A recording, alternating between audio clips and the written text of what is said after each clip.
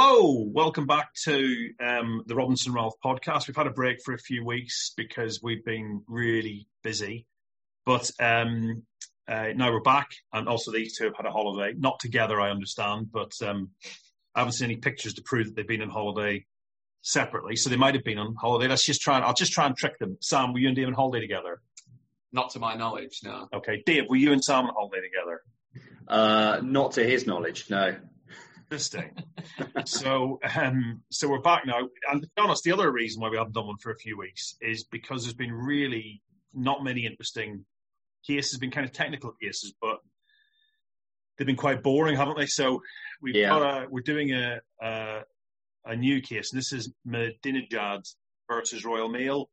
I don't know if I pronounced that right. Royal Mail. Royal Mail, yeah, you're spot on with that, yeah. So this is a guy who was a delivery driver based at Royal Mail's Mount Pleasant sorting office. I don't know if it was pleasant, but I'm guessing... I don't think it was very pleasant, was it? No. According to the case. No, and it's certainly, I would guess, although I could be wrong, my knowledge of London isn't perfect, but I don't think London has many mountains. No, trade descriptions. I don't think even it's one. So if you live in London and you know of mountains in London, just pop those down on a postcard, please, too. No one cares at don'tbotherus.com. So who wants to talk about the case? Sam, Dave? I'll do it if I'm okay with that. Yeah. So if you're okay with it. Yeah, we're going to object. No, we're not. So the claimant was a delivery driver for Royal Mail, and the claimant had three conditions. He had ADHD, dyslexia, and dyspraxia. ADHD, that's attention deficit hyperactive disorder. I'm glad you said that, because I knew what the AD and the D stood for, but not the H. I was going to say I knew attention deficit disorder, but what was it again? Hyperactive. Hyperactive. Yeah. A neurodiverse condition. So the claimant had those three conditions. Now, the claimant alleged that a manager from Royal Mail approached him and then went on to insult and intimidate him by repeatedly referring to him as dodgy. Those were the words that that was the word that he used. Now, because that's good, Sam, because when you used that word in the description of the case and the facts, I wondered if in fact you just made it completely up, but you've confirmed that you didn't, and that actually was the word that he used. So that's right. Yeah, I always go through with a fine-tooth comb for these things. So because of the use of that word and because of other particular circumstances and concerns that the claimant had, why was he called dodgy? Was that because of because the manager had this kind of negative view of his disability? That's right. Yeah. So because of that, those incidents and other incidents that have been that have come about in the past, the claimant went on protracted sick leave. Now, the manager in question, who used the term dodgy, he denied making those comments, and this was despite two witnesses supporting the claimant's account that he actually had. And also the claimant's complaints were upheld by an independent caseworker. However, despite all this, the respondent, Royal Mail, they alleged that they were not aware of the claimant's disability. Now, in the employment tribunal, the tribunal found in favour of the claimant. Now, they found that Royal Mail were in fact aware of the claimant's disability, and they found that it had actually been discussed with other line managers within Royal Mail, and that certain adjustments had been made since the claimant had applied to join Royal Mail. It was also found that when using the term dodgy, the manager in question had been relying on rumours about the claimant and had a negative perception of him, as Robbie said, because of his disability. Now, arguments were put forward in the forms of, it was more of a suggestion from the respondent that the term dodgy might have actually been intended as a joke between the manager that said it and the claimant. However, it's worth noting that nobody actually found it funny. So those were the suggestions put forward by the respondent, Royal Mail. But according to the tribunal, the manager had deliberately concocted a false account and the claimant's disability had been used to try and excuse his behaviour. So the tribunal didn't accept that suggestion from Royal Mail. And in the end, the tribunal ordered that the respondent Royal Mail pay £14,000 in compensation to the claimant. And there you have it. I mean, the banter defence is never a great defence, is it?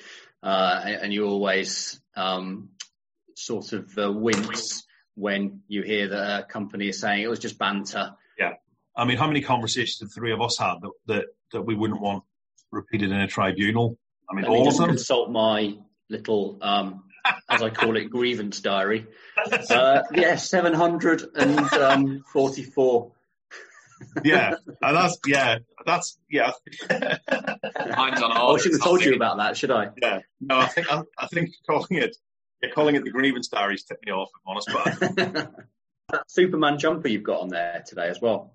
Yeah, it is. But I made a terrible mistake. I hadn't washed it when I put it back in the cupboard, and it's got toothpaste stains down it, and I hope that's gravy. Oh, toothpaste and gravy. No. Were you brushing your teeth with gravy? Because if you were, whilst having a Sunday dinner, I've no idea. The problem is I'm colourblind, so it could be brown, it could be red, or it could be green. But it's a spot. So I don't think it's green. It could be blood. Either way, it shouldn't be that. It should look. The point is, the detail of it's irrelevant. The point is, it just looks. On the colourblind point, you should prepare for some vicious banter, because I have researched this point, and colourblindness is not a disability. All right, good stuff. Yeah, all right. No. Well, I mean, as long as you've researched it before launching an attack, that's fine. So, I mean, you can only imagine how vicious the banter's going to be. Oh, what colour's that book, Simon? Yeah, is it green? No, it's red. I'll be like, you can't see. You'd make a terrible fighter pilot. Yeah, idiot, like that. Actually, on saying that, I wouldn't take turned down by the RAF, but they came to the. They certainly didn't offer you a job. Yeah. Yeah. So what I'm saying is I didn't get as far as the recruitment process, because they came to school when I was, I don't know, 16, 17, 18, I don't know. That's good. I mean, if it was 6, then I'd be a bit worried if they were trying to recruit a 6-year-old to fly fighter jets. Oh, yeah. So the man said, "Oh, do you want to join the RAF then?" I mean, it was a bit more. It wasn't as casual as this, and I was like, yeah. It must have been after Top Gun came out. When would that have been? 1986. So I'd have been 16. So yeah, it was after Top Gun. So I was convinced I was going to be, Anyway, and he said, "Oh, what would you want to do?" And I said, "Oh, pilot, obviously." And then he said, "I don't know if we're going to submit colourblindness." And I said, "I'm colourblind." Anyway, and he said, "Oh, well, you can't be a pilot then, because you've got like green buttons and red buttons, and it's kind of important to know which one you're pressing." Yeah, I mean, that would make sense. Yeah, and I get that. But I then walked away, and I thought years later, I mean, literally not even at the time, years later, I thought, well, why didn't they just make them different coloured buttons, that like black and white, so you couldn't get them wrong? And then I thought, well, maybe the world doesn't revolve around me. Anyway, it's too late now to be a fighter pilot. So, well, it'd be a problem if you had black buttons, because they'd blend in with the sort of dashboard, wouldn't they? I don't know if you call it a dashboard in a fighter jet, but wouldn't you just make it a different coloured dashboard, like a light sky blue or something? Yeah, that'd be better. Sky, what the colour of sky? Yeah. So you'd think you wouldn't even be able to see the plane at this point. Hang on. All right, then yellow. So you basically it would look as if you were just flying through the air on a magic carpet with a couple of buttons in front of you. I mean, also in this, I'm assuming there's only 2 buttons, and like there's a green button is like up land. And down. Yeah. Or the green button is land, and the red button is start nuclear war. It's like, press the wrong one. I'm really enjoying this. The possibility that needless wars may have been started by my colourblindness, by your colourblindness. Yeah. So anyway, I didn't think of this at the time. Otherwise, the RAF might be a very different beast than it is now. Yeah. And they're invisible, outside invisible, but once you get inside, bright pink. And then one button, a black button, and a white button. That's how you fly a plane. I've always fancied being a fighter pilot. I mean, it's a bit late now, obviously. I think I'd have been really good at it. Yeah. I quite enjoyed physics at school. You've got to be good at physics, haven't you? Oh, do you? I think the only thing that would put me off being a fighter pilot, I think, is the speed and the height. Yeah. Other than that, I think I'd be quite good at it. Sounds like you're more attuned to being a train driver then. Well, even that, I wouldn't like the responsibility. Yeah, the speed of the train driver. No, RAF fighter pilot plane. Yeah. What about one of those ride-on trains that you get at tourist attractions? Yeah, with the undersized seating. You mean where you're just kind of sat back? Yeah, I'd go for that. Sort of on the train itself. Yeah, I don't want to have any responsibility. I just want to be sat on the back of a child's train.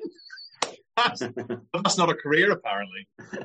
Also, you'd still need to know the difference between red and green for stop and go, wouldn't you? The what do they call them? Signals? No, because I'm not in charge of the signals. Don't forget. Okay. Actually, I've just thought of it. You could, to solve his fighter pilot button problems, you could do yourself like little post-it notes for what. Yeah, why don't you? Yeah. That's a good point. I mean, it doesn't even have to be. I mean, that's a pretty rudimentary way. But why not just write on the buttons what they do? Yeah. Bomb, land, and then on the other one, like DAB radio. So if your third button would be purple. Well, you'd still need your ejector seat as well, wouldn't you? All right, another button, yellow, ejector seat. Yeah. There's your 4 buttons. What else do you need? What about the heated seats? How are you turning them on? Flying over Alaska, you'd want a nice heated seat, wouldn't you? Yeah, exactly. Or YouTube. So if you're up there and you're on autopilot, you just flick on the telly, watch a few Netflix. So your screen just becomes like a big cinema. Yeah. I'd do that bit. I mean, I effectively saved the RAF there. Giving you in-flight entertainment, in-flight meals, simplified the entire flying process. Obviously, as well, I'd put a speed inhibitor because you don't want people to go too fast or a height inhibitor too high. So basically, they'd probably fly at about 6 feet off the ground, maximum 80 miles an hour. Anyway, okay. So thank you both for socially distancing for this, whatever this was, podcast. Any parting words or thoughts, Sam? No, I'm still just going through the graphs and the drawings you do for the RAF. Yep. Just entertaining myself in my own head. So no, I've got nothing to say. Makes sense. Dave, any thoughts? No thoughts at all. Okay. So yeah, thanks everybody. Thanks guys. I hope you've not enjoyed the podcast, but it's something that you've listened to. Hopefully. Bye. Bye. See ya.